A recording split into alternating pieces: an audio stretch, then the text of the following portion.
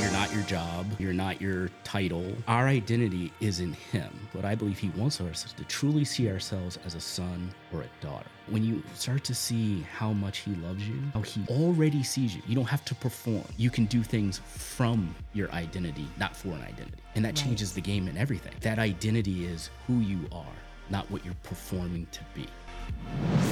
Helping believers in Jesus Christ shine as bright lights in a dark world. Helping everyday Christians succeed in evangelism, ministry, and the Christian life. From the northeast corner of the United States of America. This is the Morning Star Bright Lights Podcast. Hey everybody, welcome to Morning Star Bright Lights Podcast. This is Corrine James, your host, and today our guest is Tim. He is the prayer coordinator at our church. He is a dad to Ellie and a husband to Ramona. So thank you so much for being here, Tim. Hey, thanks for having me. Today we're going to be talking a little bit about our identity in Christ, but first we're going to get to know Tim a little bit more. I currently live in Sutton, recently just moved from Dudley. We built a house in Sutton, Massachusetts, been married to my wife 19 years. We got married in 2004. It's coming up on 20 in August. Looks like I'm 10 years ahead of you. Just saying. 29. We'll get there. I'll see what I can do about it. Yeah, we have an 11-year-old daughter, Eliana. We call her Ellie, who's our beautiful miracle baby. I guess I want to know a little bit about where you grew up, what was your family like, and how did you end up here? I grew up in South Jersey, right outside of the Camden area, if you're familiar with that area. Small little town called Magnolia that nobody's ever heard of. So I usually tell people I grew up right outside of Camden. My dad was a state trooper. He was also in the Air National Guard, so he kind of had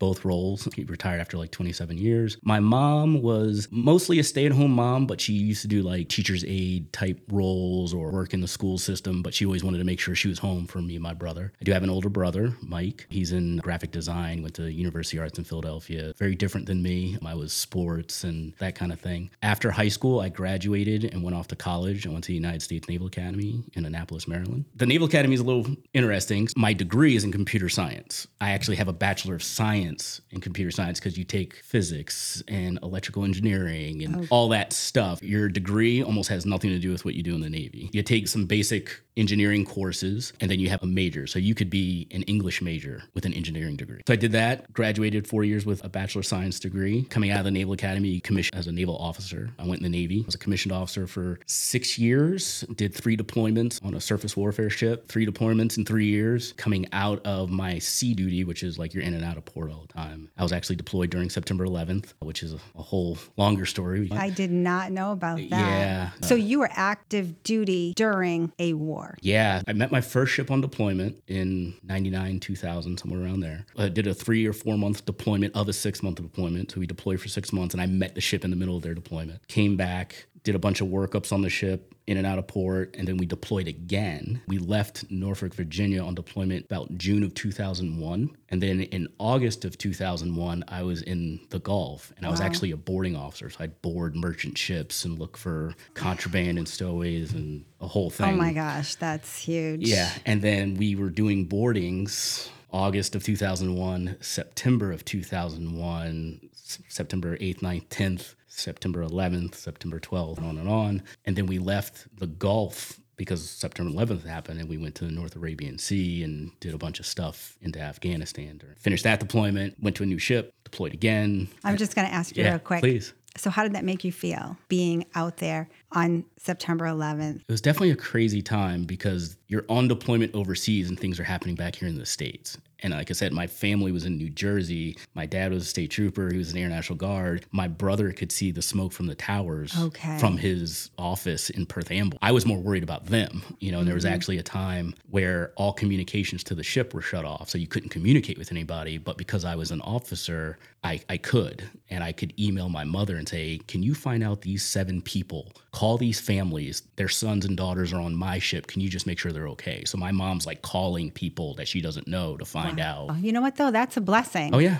That you had that rank and were able to connect people. Yeah, it was definitely a crazy time. Well, obviously, it was crazy for everyone being deployed at the time and doing all that stuff. So, yeah. Did you come to know the Lord? Did you brought up in a family of believers? Yes, I've known the Lord my entire life. There was never a time I can remember not being a Christ follower. Definitely matured over time. I like to say at 13 is where I got baptized at 13. It was my choice. My mom was adamant. I'm not going to make you do this. When you're ready, you will be baptized. You tell me and we'll Right. make it happen. So 13 is kind of where I say that's where I truly owned it. I was a believer ever since I can remember. I knew the Lord, what I like to call a basic faith. I knew about Jesus, knew about Father, Son, Holy Spirit, but I couldn't tell you how Abraham related to Moses, to David. I didn't know Right. any of that. Kind of like a head knowledge at that point, and you hadn't really received. No, Or I you mean, felt I like guess you it was more heart knowledge than anything. Okay. You can't tell me there's not a God. You can't tell me there's not someone that's up there. I knew Jesus was my personal savior. Those words, he's my personal savior. Like I've chosen, I am saved, but I couldn't tell you the theology. Gotcha. So opposite. Right. 'Cause that's interesting because I get some people who are brought up in the church who have that head knowledge, but haven't really understood God fully for themselves, and you're the opposite. Right. I knew Jesus died on the cross. I knew all that. History and theology, all the Right. Greek words, couldn't tell you any of that. I just knew Jesus Christ, Son of God, died for me, born of a virgin. But at 13 is where I was like, yes, this is mine. This isn't my mom's, right? My mom was probably the biggest mover of my faith. She was the one that's like, we're going to go to church. We're going to pray about that. We're going to do all this stuff. Pretty much my whole life. There were definitely times in my journey, especially in that later teenage years, I like to call it, I took my salvation for granted. I never stopped believing, never stopped praying, never stopped all that stuff. But I definitely was like, I'll ask for forgiveness later on that Right. one. Right. And that seems to be the normal trajectory of people who have brought up in the church. They kind of go off a little bit. They know the Lord. I just feel like people just need to do their growing. I was in the Navy, so it was like there wasn't a home church to speak of in my time because I was always out to sea. I go to church, but I don't know anybody there. I don't have like a community. It's just like, I'm here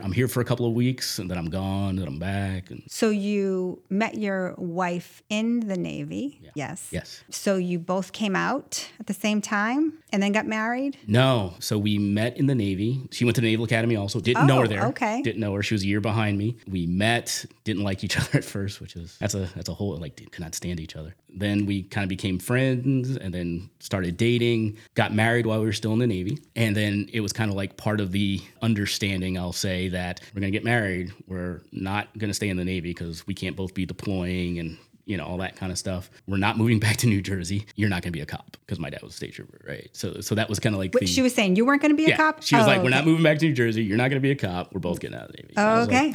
I was like, good. When we were getting out, we went to a ton of hiring conferences because it was like, hey, military, let's take your resume, translate it into like civilian speak.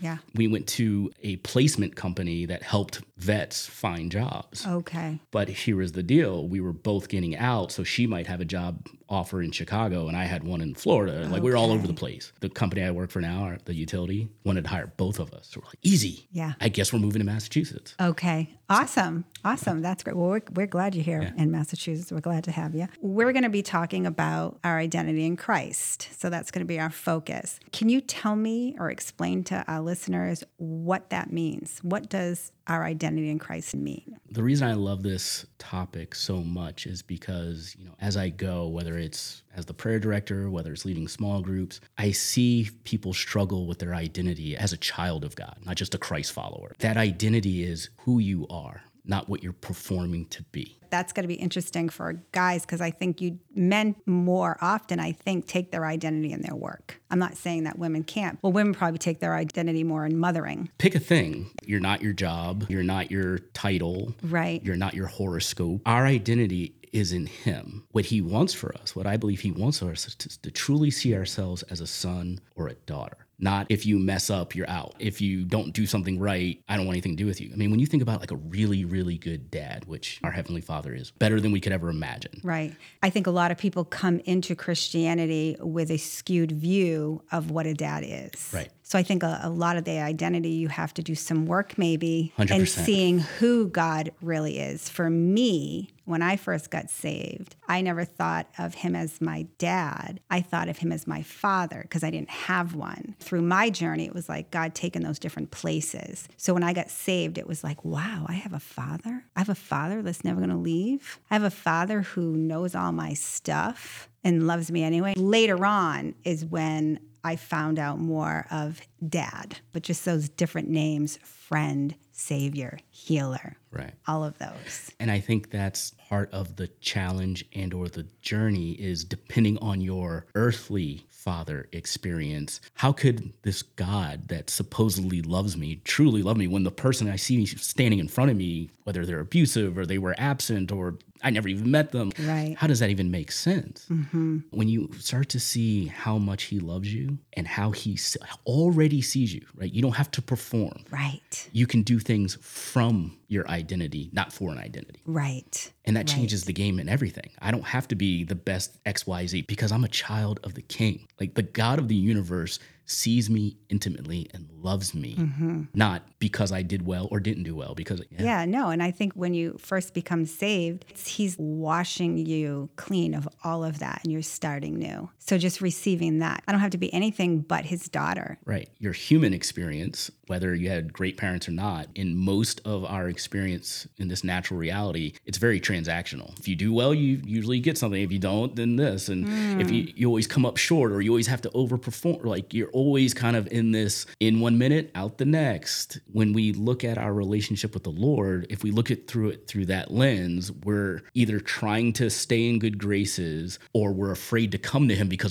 Right. you don't know what I've done. Oh, and we hear that so often. Oh my gosh, if I ever walk through the church, it's going to burn down. And I'm like, do you not know that everybody in there is sick and we needed a healer? And we continually do, because even as Christians, we mess up. And just to know he's a safe place to go to all the time. He's the first person to go to if something's happening. And even if you sin, he's the first one to go to. And you don't have to be afraid. Right. And I think that's where the daddy comes in, knowing that the part that he showed me, the second part of him being my dad, was the safety. It's in Psalms 91. I'll read it. Whoever dwells in the shelter of the Most High will rest in the shadow of the Almighty. And that's when my identity, I'm his daughter or his little girl, and he was my dad. That's when that came. It was different in different stages of my walk. Right. Like if you, again, I'm not perfect by any stretch of the imagination, but if you look at my daughter, Ellie, when she does something that isn't pleasing or is just wrong, or when I correct her, the first thing she wants to do is hug me and sit on my lap. She wants to know, Daddy still loves. I'm like, of course, right? Like, and she's messed up, and she said, and I've told her, you were not defined by that, Right. We all have bad days. We all mess up. Right? Your identity is my child. Right. No matter And that's what. never going to change. Never, right? Again, it's a journey too. I'm not like saying I figured it out. I'm just saying when we start to understand what our identity is in him, it's like when you give your kid a present, you want them to receive it, not to go, well, what do I have to do? Right. Well, you had to have a really clear vision of who you are in Christ to be able to be that for your daughter. Because the first thing we see is our dad. It's the first version, in quotes, of what God would look like. Yeah. If that's messed up, then how we see God is messed up. And we have to realize that that's human. Right. You can't get mad at God for a human dad or a human mom or human whomever. It's not God. God's perfect. So I think that's awesome to hear you receive that fully of who you are in Christ as a dad, that you can pass that down to your daughter and she can automatically look at you as a safe place. And don't we all need to hear that about our Father? Like, I'm going to screw up, but I don't have to worry about walking in those church doors because it's not going to go up in flames. I'm going in there and God's like, come on, I know, come on. Right. I think part of the challenge as you start to navigate that, there's danger or whatever you want to call it, where, oh, well, God just accepts everything. Like there's no standard. There's a difference between loving you regardless and condoning behavior, right? Like there Amen. are consequences for actions. There's all those kind of things. Absolutely. But it doesn't change who you are. Right. It's like, I love you, but I don't like what you're doing. Right. It's as simple as that. Right. That's not the best for you, but I'm still going to love you and I'm still here. But that doesn't change our relationship as to, I'm your father, you're my daughter. I'm your father, you're my son. Right. There's still expectations. There's still a standard. There's still God's way. And he doesn't have opinions. It's the right thing, right? But I think when we are struggling with who we are, we look at our shortcoming as an identity or our success as an identity versus none of that matters. You are a son or a daughter. So you can come to him in your pain, in your shortcomings, in your weakness, in your successes. Is there a time in your life the Lord really showed that to you personally? Yes, but I think he showed me how much I didn't know about it. It was one of those moments, because again, right, I grew up, I knew the Lord, but couldn't really tell you scripture verses and all that. In that not knowing call it the word. And I think we all do this, and I still do it. I know enough now to be like, I should probably check that. But there are things that we assume about the Lord, some good, some not so good, based off of someone else's experience or what somebody said in a book or someone even from a podium, right? From a platform. Is that even in the Bible? Mm-hmm. But you sound like you know what you're talking about. Right. That creates a theology in you that, oh, I heard my dad say that, or my mom mentioned that, or when I was a little kid, these two adults were talking. And that's where you get things like, I guess sometimes God gives you cancer to test you. Right. Right? Yeah. No, that's not how it works. But those are the things that happen. And so I had this image of God who is really good, but sometimes he kind of does some stuff. So you had to take some of those things and unpack them. Right. There's probably, I can count on one hand the number of times that I heard the voice of God. Because usually it's more of an impression and I got to pray about that. Mm-hmm. But like when it was clear and I was like, whoa, it was a really good dad. But it was like, oh, I really don't know what I'm talking about. Do you want to explain that a little bit? Sure. My wife and I had been trying to get pregnant and had some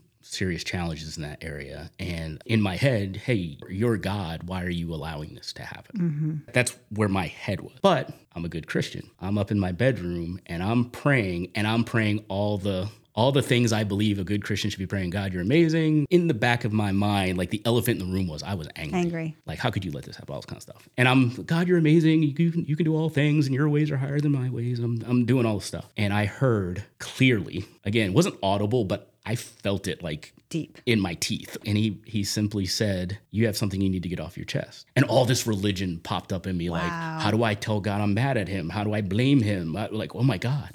And then I heard this, go ahead, I can take it. And I let him have it. I believed you my whole life, and what about this and this person and how come and all this kind of stuff. And then I was like exhausted. I was out of breath. Yeah. And I'm saying all this stuff out loud, like angry. And very quietly, very peacefully said, are you done? I went, I think so. Like I showed you that rebellious teenager that's going to tell it, right? So now what are you going to say? And then he said, where in my word did I say this would never happen? And I had no clue. I was like, but you're God and I pray you do. That's how it works. And he said, go find out and then we can have a conversation. And that was the moment I was like, I don't know anything about what I think I know. Right. And that set me on a path where I wanted to know. You know, it's almost like finding the shoebox, put it like your dad put away. You're like, I didn't know you ran track and I didn't know this. It's like, I know you, but I didn't know any of this stuff. Right. And that just kind of put me on this, what else don't I know? Oh, I love that. And, you know, the Bible says that it is the glory of God to conceal a matter. He doesn't hide things from you. He hides things for you, like an Easter egg hunt. Okay. When you're 2 years old, you put the egg right where everybody can see it, and then the kid goes over and finds it. But as you get older, you start hiding it under pillows and all this kind of stuff. He wants you to engage him. He wants you to find out more. Like, he's not keeping it from us. Because sometimes I think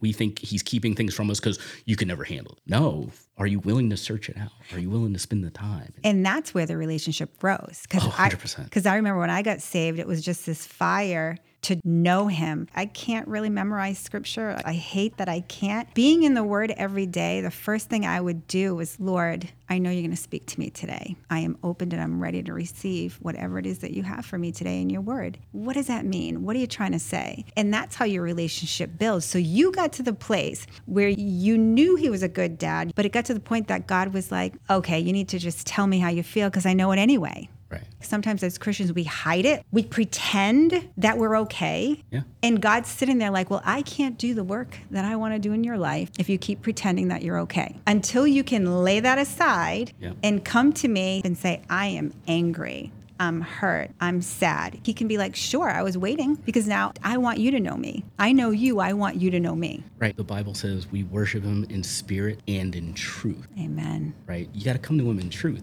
If you're hurting, you got to say it. You got to say it. Not saying you're going to be right, but you still got to say it. But that's okay. That's relationship. You have to say how you're feeling because he knows it anyway. Why bother hiding it? I tried to maybe heal a relationship and always going to that person because, you know, I got to make it right. And just the door was always closed. Later on in my life, walking in freedom from that, I'm able to turn around and say, I'm so glad that I couldn't restore that on my own because that means I went to the Lord and I told him where I was hurt and where I was angry. And in that, I get to walk in freedom now because he's walked me through all that. Just like you, what you're talking about with your daughter, you had to get real and then God God walked you through it. And that experience kind of was like life-changing. So you did mention I couldn't always read scripture and memorize it. And I had actually met a pastor, our pastor's father. He would come and he would rattle off scripture. I'm like, how does he know this stuff? I couldn't get through one chapter without going, what did I just read? And I just said, Lord, I really want to know your word.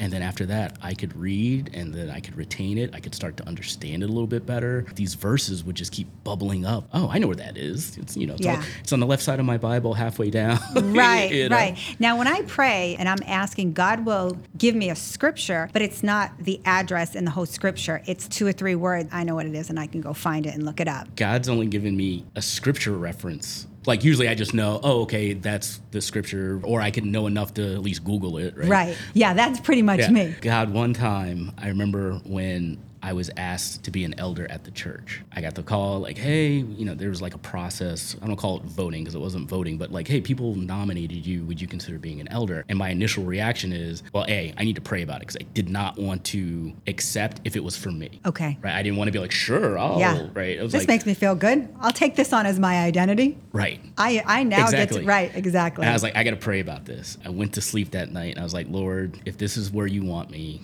I'll happily serve in that spot. If it's not, if it's going to be about me, close the door. And I went to sleep. And in the do you remember the old Windows screensavers would be like a 3D word that would spin and all? Yes. It was like that. And all it said was Acts 20:17. What's Acts 20:17? So I had to open up my Bible and I flipped to it. And literally it's about the disciples. And it says, and they left to go see the elders of the church. That's all it said. And I went, I guess I should say I guess that's a yes. Yeah, that was the only time I actually got the scripture reference, not the words. Well, that was a good time to do that. Yeah. Can you explain to us how we can find our identity in Christ? I won't say it's a science because it's not. Spending time in prayer, not just listing out your complaints, really just spending time in the presence of the Lord, letting him speak to you, because he will speak to you. It may not be audibly, but get in the word, pour over those scriptures, right? There's so many of them. Galatians 4:6, I think, Romans 8:15, where it talks about crying out, Abba, Father, that you were brought in as a son. You are an heir to the kingdom. You truly are a son. Look at the ministry of Jesus, right? He said he came to reveal the Father. Yes, he came to die on the cross, all that stuff, which is absolutely necessary. At the end of the day, he came to reveal the Father and start seeing all of those things. I love to read the Bible reading plan, but I love chronological order. Once I started doing that, so many little pieces that didn't make sense fell into place. I could see in Genesis where a promise is made, where it actually comes to pass in, Kings or something like that. And you start to read chronologically through from the very beginning, from Genesis, all the places where his grace was there. Whereas like if you just take it in snippets, or if you grew up in certain denominations or Sunday school, you're like, oh, that was punishment, and there's all this kind of stuff, which there was judgment. Right. But when you really start to peel back, I'll give you in Genesis when Adam and Eve, they eat the forbidden fruit, they're removed from the garden. There are definitely consequences for the actions. He was told, if you do this, this is what's going to happen. Right. Consequence. But when you actually look at, and I think it's in Genesis 3 or something, the Father, Son, and Holy Spirit are talking, right? And God says, look at them, they're like us. They've eaten the fruit, the tree of the knowledge of good and evil. Now they're like us. And it said, so that they don't eat of the tree of life, we must remove them from the garden. Now, why is that? Because if they eat the tree of life, they will eternally live in a broken state from the Father. There's no redemption. For them, I must remove them from the garden. For their protection. For their protection. Yeah. But we read it as, you messed up, you're out. And I'm sure there was, consequences for the actions. I'm not saying that there wasn't. Well, I know childbearing is a consequence. Right. Thank you very much. Right. We all know that. But it does say, so that they don't eat of the tree of life, we need to remove them. And he already promised, right? The seed of a woman will crush the head. And so he knew there had to be a savior from the foundation of the world. So he knew. He knew it all. Yeah. So I would say spend time with the Lord, get in the word, read those scriptures, right? Especially the epistles, especially the Apostle Paul, because he wrote the New Testament, where he's telling you, this is the Christian life. This is what it means to be a son and a daughter. This is what it is to be a follower of Christ. And look at that like a mirror. And you go, that doesn't look like me. Well, it's supposed to. That's what you truly look like. And if it doesn't look like that, something needs to change. And take that to the Father. Like, hey, I'm struggling in this area. I got this thing going on. Because that is who you truly are, not what you're aspiring to be. I'm going to share a little story because you talked about a mirror. And so you're talking about mirroring the apostles on how you are, right? Is that what you're saying? Right. It'll talk about you're an heir, you're a son.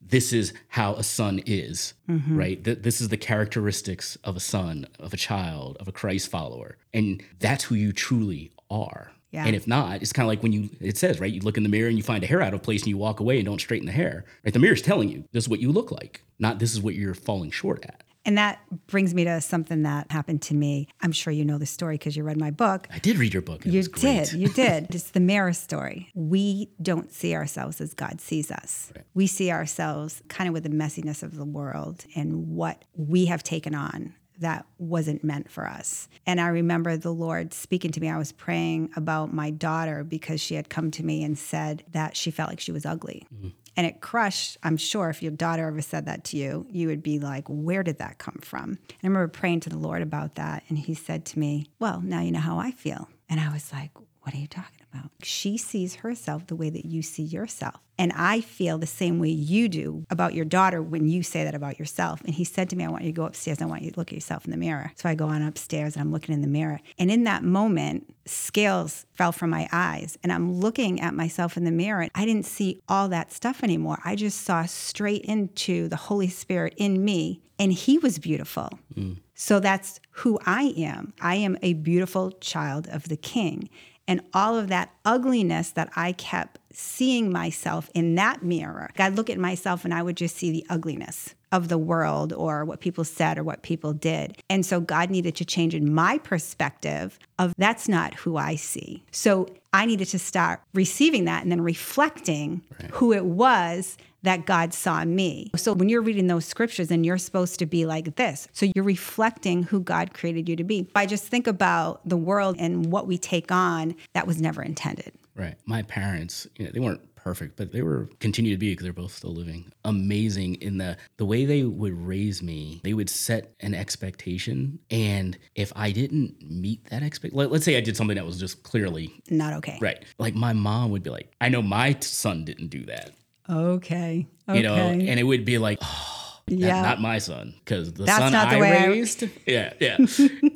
But that was enough. You didn't have to spank me. You didn't have to punish me. I was broken. I'm like, I just want to be, I want to know this is how you see me. And I've fallen down a peg. You know what I mean? Wow. That's powerful. Yeah. So I grew up in South Jersey. I grew up outside of Camden. Like I said, a small town, but my dad was a state trooper. So people knew that. I knew people that sold drugs. I knew people that I've never done drugs in my life. I know people have their own journeys. I'm saying never did that. I've never gotten arrested. And I know that's like, you're not supposed to, but it was. But living where you live, it's more of not normal to not get arrested. I mean, it was just what was done. You just got in with the wrong crowd. Right. I had friends that, did, but I was always on the outside of that. And that's a protection from the Lord. Yeah. That's 100% protection from the Lord. My dad was a state trooper. I never wanted to come home in handcuffs. You know what I mean? It's not going to happen. Right? It's not going to happen. Right. So yeah, that identity was something that was instilled in me kind of from my earthly parent. This is who you are. You're a good kid. You're going to do great things. They were definitely supportive in that area. I mean, going to the Naval Academy from like a small town in Magnolia, that was huge. Yeah. And had their full support all through it, which is not a lot of people graduate from there. Just because you get in doesn't mean you stay in. Right. What a blessing. You really did have a really blessed life. You did. I did. Great support system, growing up knowing the Lord. And yet you still got to a place where you had to say, okay, who is God? Yeah. And unpack all that. And that's what it is about our relationship with the Lord. Like, it's not your mom's, it's not your dad's, it's your relationship with God. And our kids will have to get to that same point as well. Yeah, there's no grandchildren in the kingdom, right? There's not. In your ministry in the church, you are the prayer director for one of the campuses.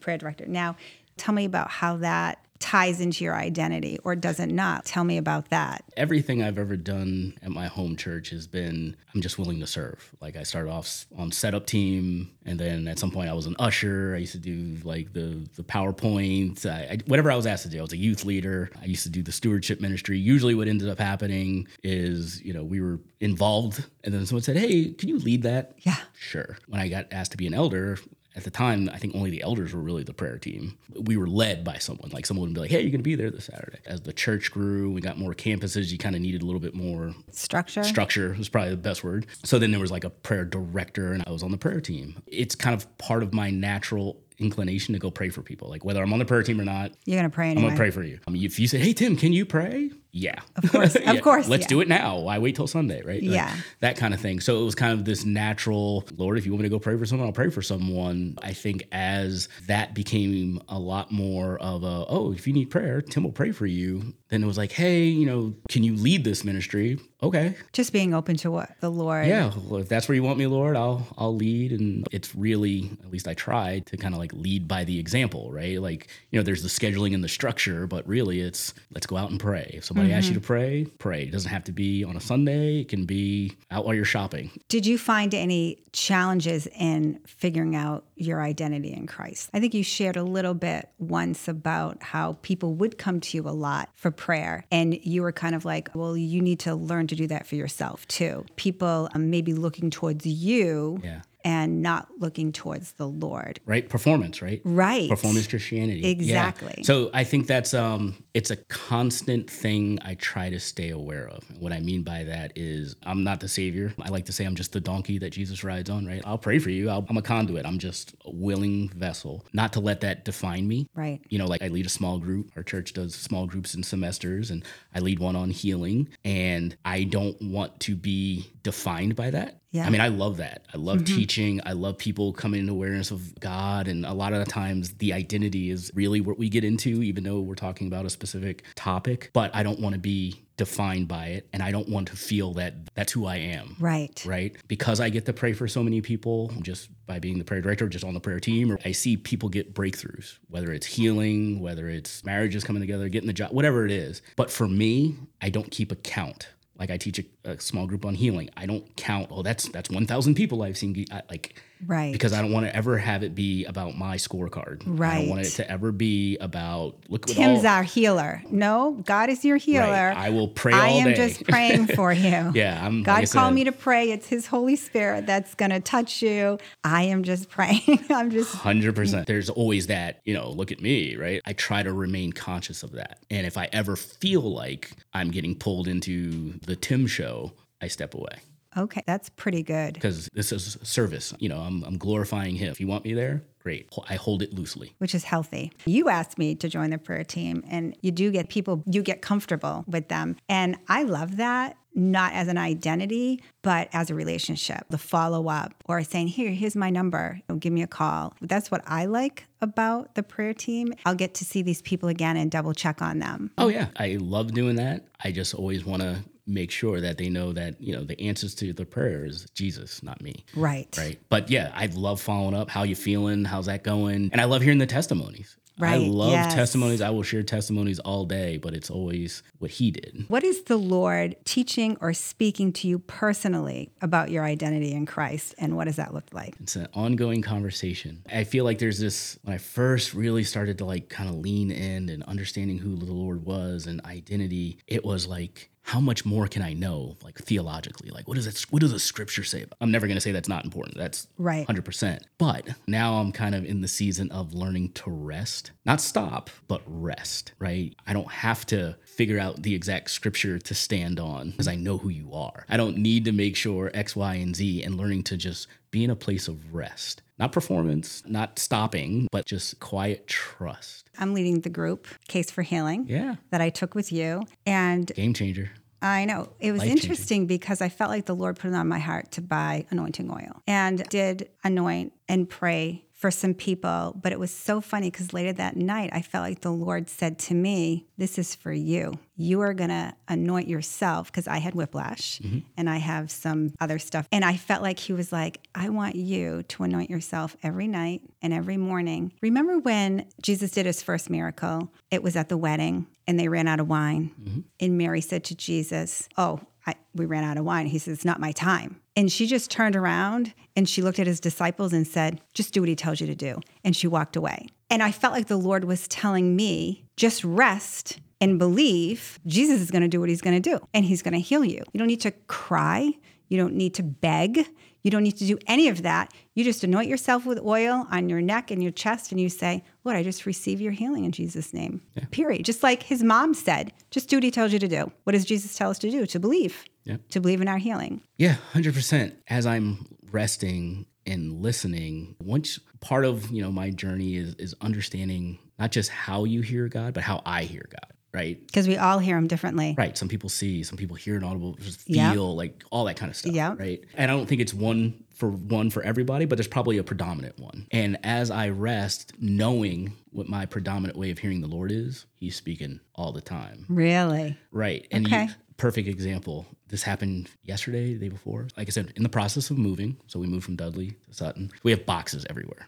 Unpack the necessities because we're still trying to clean out the other house. Well, there's a game, I think it's called Spot It. It's a kid's game. It's like these little cards that you have to find the matching card or the matching shape on the card, and it's like you count the cards. At some point in the moving out, that game got packed up somewhere, and now it's in a box. And for the last 2 or 3 days, we've been trying to find this game because my dad was like, I want to play Spot It. Like, Okay. it's like our thing. Like, hey, Yeah, will you yeah. play a game with me, right? So trying to find this game. We're looking, it's got to be where all the toys are. It's got to be where all the games are. Yeah. All that stuff's been unpacked. There's still some other stuff. It's been like 2 or 3 days of looking for this thing. And, my daughter's like, I want to play the game. So I said, why don't we ask Holy Spirit where it is, right? My wife and I have done that before. We've seen like things like, Oh, yeah. we just prayed for that. Now it's in the middle of the floor. Oh, Where'd yeah. that come from? Yeah. So she says, Holy Spirit, please show us where it is. And I said, all right, Holy Spirit, where it is. And instantly I got an image of a Tupperware bin. And we got Tupperware bins all over the house. Right. I think it's in know the basement. Yeah. So literally went down the basement, looked in one. Some of them I'm like, I could have sworn we already looked in here. And there it was. Yes. Yes. But it's that it took that long. Yes. And It's- if I wasn't paying attention, I would have missed it. Mm-hmm. But I was like, You know what it is? Believing and knowing that you have a relationship with the Lord, and believing and knowing that he's going to answer you, believing and knowing that you're just going to have a conversation like me and you are having a conversation right now. Yeah. Because that's really what it's all about. yeah. And that's what I strive for. He's there. You have a relationship with him. You talk to him, he's going to answer you. It's not weird. It's not weird at all. It's me and you can have a conversation. He created us. Right. Of course we can have a conversation with him. That's my heart's cry. Yeah. To be able to talk to the Lord and have a real conversation, more real than sitting here with you. Oh, yeah. I love that. I feel like I have that. I feel like stronger sometimes than others. Your life trajectory. Some days you're just talking to God. And some days it's just different. But Right. But I would argue it's probably on my end of the equation when I'm not. Right. oh, absolutely. Absolutely. Right? Because you're not paying attention, or you're not Right. asking him, or you're trying to figure it out yourself. Everything gets in the way. Right. Yeah. I had done a women's conference, and the pastor's wife who ran the conference, we had to speak on this one scripture. So I want to read it. It's in Galatians 2:20. I've been crucified with Christ, and I no longer live, but Christ lives in me. The life I now live in the body, I live by faith in the Son of God who loved me and gave himself for me. So we had needed to use that scripture in our breakout sessions. And when I was praying about that, on what I was going to say in that breakout session and who I was in Christ, because that's what the scripture is all about. And I remember praying, Lord, who am I in Christ? How am I supposed to do this breakout session on who I am in Christ? I don't even know who I am. Like, who am I? And literally, there was a study book on the side of my bedside table. And he said, you will know who you are in me when you first know who I am. And it's so interesting because that's what you were saying when you started digging in the word, finding out who God is. It's like that's where we find our identity. We find our identity in Christ. When we can figure out who he is, then we know who we are. I think sometimes we have a lot more faith in what Adam did in the garden than what Jesus did on the cross. We're almost waiting for the next shoe to drop. Like, no, we need to step out in resurrection power. We want to step away and start moving in the stuff, and I call it taking over the family business, but we want to just kind of keep one hand real close to the cross, which the cross is central. Yeah. But we're not supposed to stay as a sinner that's barely saved. We're supposed to walk out in Right. power as a child of the King. Yes. Like I think of use my daughter again. When I'm on a conference call at work, and if I'm working from home, which is rare these days, I could be on a call and she could come over and go, Dad, everything stops. Hold on a second. My daughter needs me. And she was like, hi, Dad. Can I have a hug? That's all she wanted. But guess what was the most important thing in that moment? Giving her that hug. Giving that hug, right? Yeah. And I think oftentimes we just want to be like, okay, this is what happened and this is where I'm at, but one mess up, one issue, and I'm out. No, you're a child of the King. You're supposed to take over the family business. So walk from that place into power, into destiny, into victory, right? We go from victory. Yes. Moving forward in what God called you to do. Right. No fear, no hold back, totally trusting in God that he's with you and he's calling you forth and you're not doing it alone. And in his power, in his might, whether you're praying for healing in your workplace. It's all his grace and it's all our inheritance, right? Like, so whether it's healing, whether it's a promotion at work, it all comes from that same bucket that he's doling out. Because of his grace, you were healed. Because of his grace, you're promoted. Because of his grace, your marriage is healed. Because of him. Right. It's not he does these things. It's all who he is. And I think our children really show us that, right? It's like, man, when I look at my daughter, there's nothing I wouldn't do for her. There's nothing that she would need that I would be like, you didn't do your homework tonight. So Not today. Yeah. I'm not going to let you starve. If you're sick, I want you well. I want you to be successful. I want to cheer you on. I want to see you go off and do great things. That's who God is for us. And it's grabbing hold of that. Because he's a good dad. Because he's a good dad. That's right.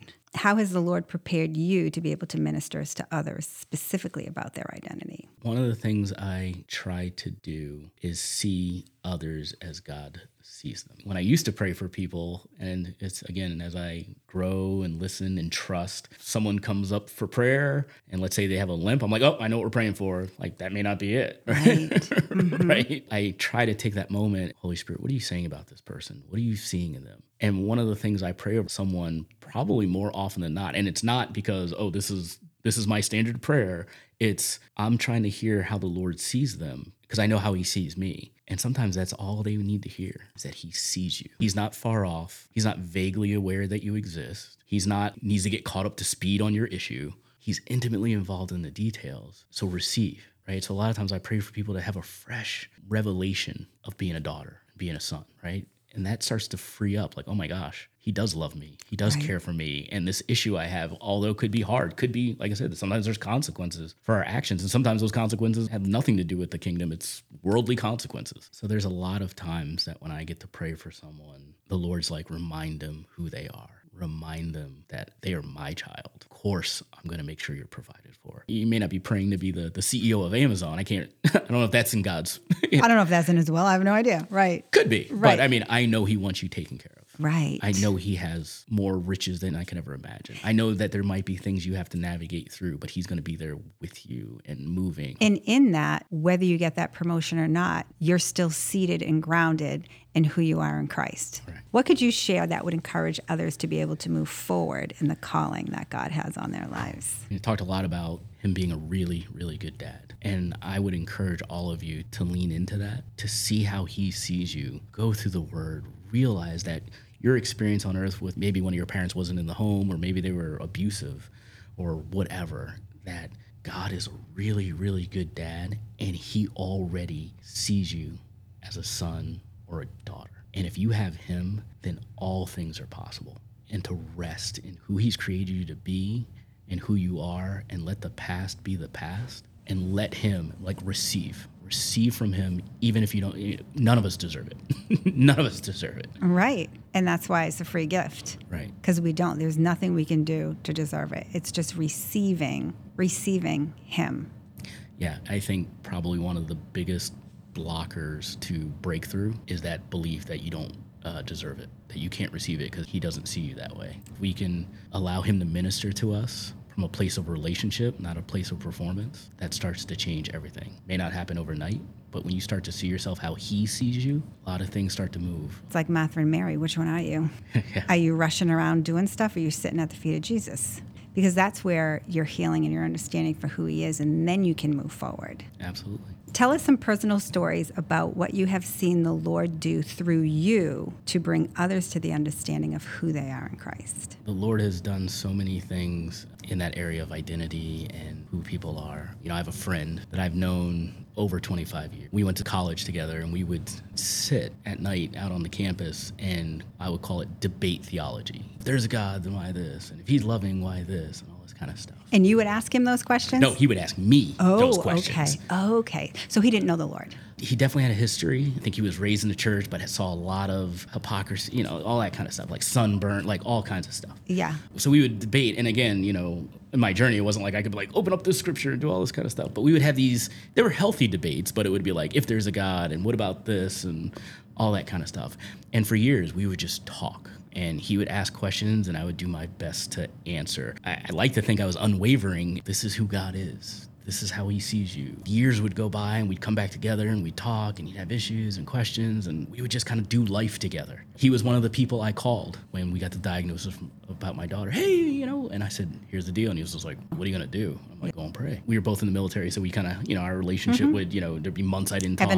Ebb and flow, but we always would start off right where we left off. He's that kind of friend. He had gone through some stuff and, like I said, we were doing life together for years. I remember he called and said, will you pray about this situation? And I'm like, of course I'll pray. And we pray. And then after some things settled down, I said, why'd you call me to pray? And he was like, well, if this God that you say loves me, I know you can talk to him. And that started us on this more intimate journey. Again, it's been 25 years of going deep and hard questions, but it was like, I need to know more. It was more that he was ready and he was open and wasn't just arguing. Right. It was like, I really do want to understand. Yeah, so our conversations went from debate to now I have questions to understand. And I like to say I never threw a Bible at him. I never just threw, just figure it out. It was more like, hey, wherever you are, we're going to talk about this stuff. Yeah. No question was dumb. No question was stupid. And call him from the time I left work, and it was about an hour and a half drive, and we would talk for an hour and a half. Just about scriptures and Bible and what about this thing and how do you pray for somebody? And I would share testimonies. I was teaching a small group on healing and this thing happened. I saw cancer get healed. I saw a leg grow out. And he's just like, I know you. We've been doing life together for 25 years. I know you're not making this stuff up. Right, but I can't. Exactly. Where do I put this? To make a long story short, we started talking specifically to talk about these things and try to answer questions or give him references or give him, listen to this sermon, read this book, read this scripture. Just last year, I got to baptize him. Wow. He called and said, I'm getting baptized and you're going to do it. And I was like, what an honor. Right? He's one of the names on the brick I told you about. He was one of the names. That's so powerful. And then this past however many months or year, we did the chronological Bible reading plan together. And what do you think about this? And all that kind of stuff. It's important to have those relationships in Christ that you can have honest conversations, leading each other closer to the Lord and asking those tough questions. What do you say when people say to you, well, why does God let this happen? If he's such a good dad and he's such a good father, well, then why would he allow this? I think allow, make, all those kind of things are, in my view, somewhat of a bad theology. When you go all the way back to the beginning, God said, you're in charge. I give this to you. And he never took it back. And there's things that happen outside of God's will, right? Anytime you have free will, there will inevitably be things that happen outside of his will. I think there are things that happen in this world because it's broken, it's fallen, it's sinful. There are things that happen because there's consequences for our actions, reaping and sowing, all that. I think there are also things that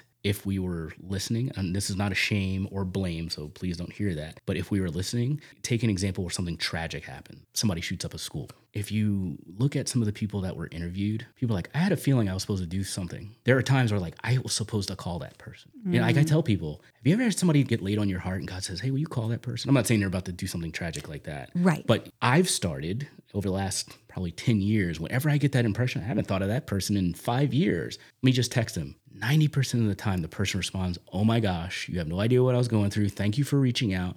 I believe God's constantly going, reach out to that person, talk to that person. And sometimes we're like, I'll do it later. I'll get to it some other time. Oh, that was probably just my imagination. Or it was bad pizza. But I think God is saying, we are co-laboring in this thing. I need you to be my hands and feet. Yeah. And when I speak to you, just move forward in faith. Right, because here's the thing. I do believe God is intervening.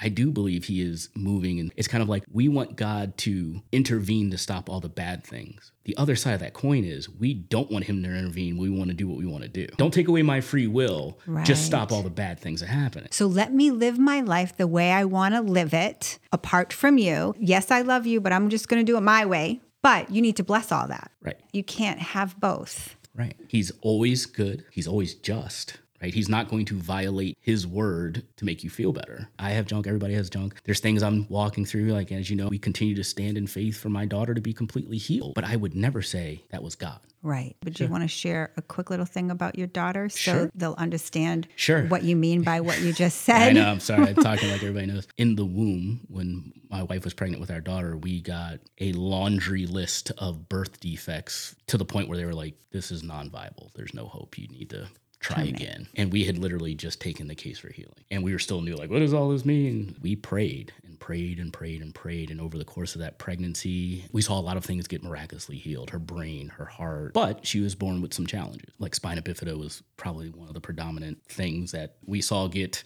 way better than it was. The spinal cord was floating around the amniotic fluid like it was just an open defect. But by the time she was born, it was completely skin covered, stuff like that. Bladder, some other things. Right now, she's 11. She's in 6th grade. She plays violin. She does show choir, but she uses a wheelchair for now. We just had this conversation. You are saying God is such a good God. Oh, he's amazing. He's such a great dad. And now you have a challenge that you're going through. But you still believe that he's a good God. We easily blame God. Yeah. Why would God let that happen to Ellie? Why does God let that happen? How would you answer that? If I had all the answers, I probably wouldn't be walking through some of the things I walk. But what I know is I know his heart. I know his love. And I know that this world and these challenges, the reason I can say I know it's not his will, because I've already seen him move in her life. You know, she's not supposed to be here. I continue to see miracles, from the toe wiggle to the ankle flex to the leg that raises to all these amazing things. I know that what Jesus did at the cross, you know, you go back to Isaiah 53, by his stripes we are healed. That's done. It's stamped approved. It's not a matter of if. It's when. It's when. And if God is the God of right now, today's a perfect day for a miracle. So whether I see it in my lifetime, which I am fully believing for, or when we all get to heaven, because I know for a fact there's no wheelchairs in heaven, Amen. then it's only a matter of time. And I can either spend the time worrying, fearful, angry, or spend the time praying, hopeful, leaning into the relationship. I've seen too much to think it'll never happen, but I know him. I know he's good. And I don't mean some weird good that sometimes means he's not that good. No, I mean, he's good. Right. So you look at your daughter and you say, praise God, look at the things she can do. It's being able to lean into God and have him help you walk through it. We have a choice to rest in the Lord. I have my challenges. I have my struggles. I have my frustrations, all that kind of thing. But I would say we can't let our experience dictate if the word is true. We have to let the truth of the word change our experience to line up. Amen. That's a good word. Do you have any scriptures that the Lord has used to encourage you that you want to share? Galatians 4:6 talks about identity, talks about crying out, Abba, Father. And because you are sons, God has sent forth the Spirit of his Son into your hearts, crying out, Abba, Father. Therefore, you are no longer a slave, but a son. And if a son, then an heir of God through Christ. And then Romans 8:15 and 16 is kind of an echo of that. For you did not receive the spirit of bondage, again to fear, but to receive the spirit of adoption, by whom we cry out, Abba, Father. The Spirit himself bears witness with our spirit that we are children of God. And if children, then heirs, heirs of God, and joint heirs with Christ. If indeed we suffer with him, then we may also be glorified together.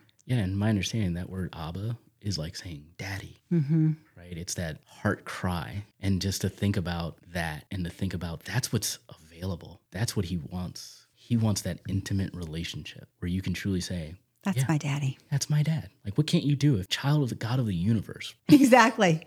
Yep. What can't you do? Yeah. Amen. Is there anything that you've listened to or that you read that can also be a tool that people can pick up if they're struggling with their identity in Christ? Yeah, one or two actually from Bill Johnson. One is called When Heaven Invades Earth, and then the other is Hosting the Presence. Both of them have similar themes, but it's about that presence of God with you, not the far off God, but hosting his presence. I think it's in John's account of the baptism. Most of the Gospels talk about, that the heavens were parted and the Holy Spirit descended like a dove, and then audible voices, "This is my beloved Son, whom I'm well pleased." But I believe it's in John where it says the Holy Spirit descended like a dove and remained. So it's this image of the Holy Spirit like a dove staying there. And one of the things that he talks about in Hosting the Presence is if you had a dove sitting on your shoulder, how would you move, right? Like most people say very carefully because you don't want it to fly away. Right. But he says that's a good answer, but a better answer is you would move every step with the dove in mind.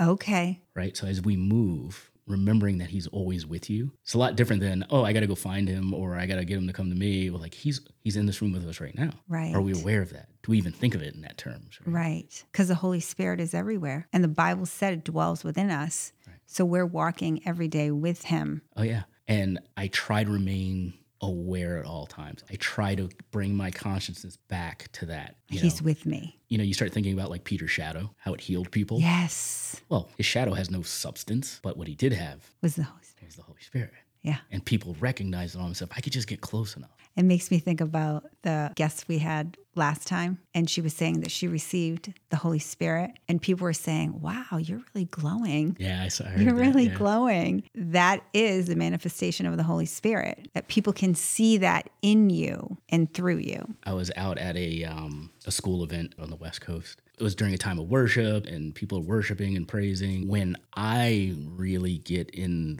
that spot where I'm worshiping, not just I'm almost not even aware that there's music being played. I am just like Focused on the Lord. I actually get pretty still and pretty quiet. I had been walking up and down the aisles, just kind of pacing as I worshiped, and I kind of paused, and I was just there, just me and the Lord, and I felt this thing kind of drop in my spirit, like, hey, what about Peter's shadow? That's kind of how it came to me. It's like, okay, what about Peter's shadow? That'd be cool.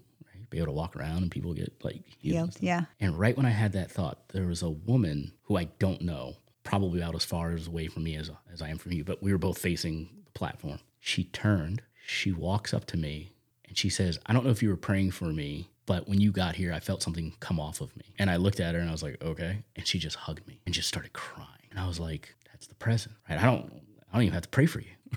Right. It was just the Lord. It's just the presence. So powerful. Yeah. Thank you, Tim, for being here and sharing all those testimonies. So powerful. We're going to end in prayer. I don't know if you want to start out or I'll start out, but just pray for our listeners. I would love to start. You go ahead. So, Father, I thank you for this time together, and it is glorifying and edifying. And Lord, I just ask that the listeners and those that we come across every day would just have a fresh revelation of what it means to be a son and a daughter of the King, that you are always with them, that you see them, that you love them, and you want them to come home, and that you will always be there for them because you're a really, really good dad. So, Lord, I just release that over these listeners. I ask for that revelation for them and a tangible manifestation of your love and of your presence. I want to thank our listeners for joining the conversation today. Praying the Lord spoke to each and every one of you and believing we can move forward together and shine as bright lights in our communities.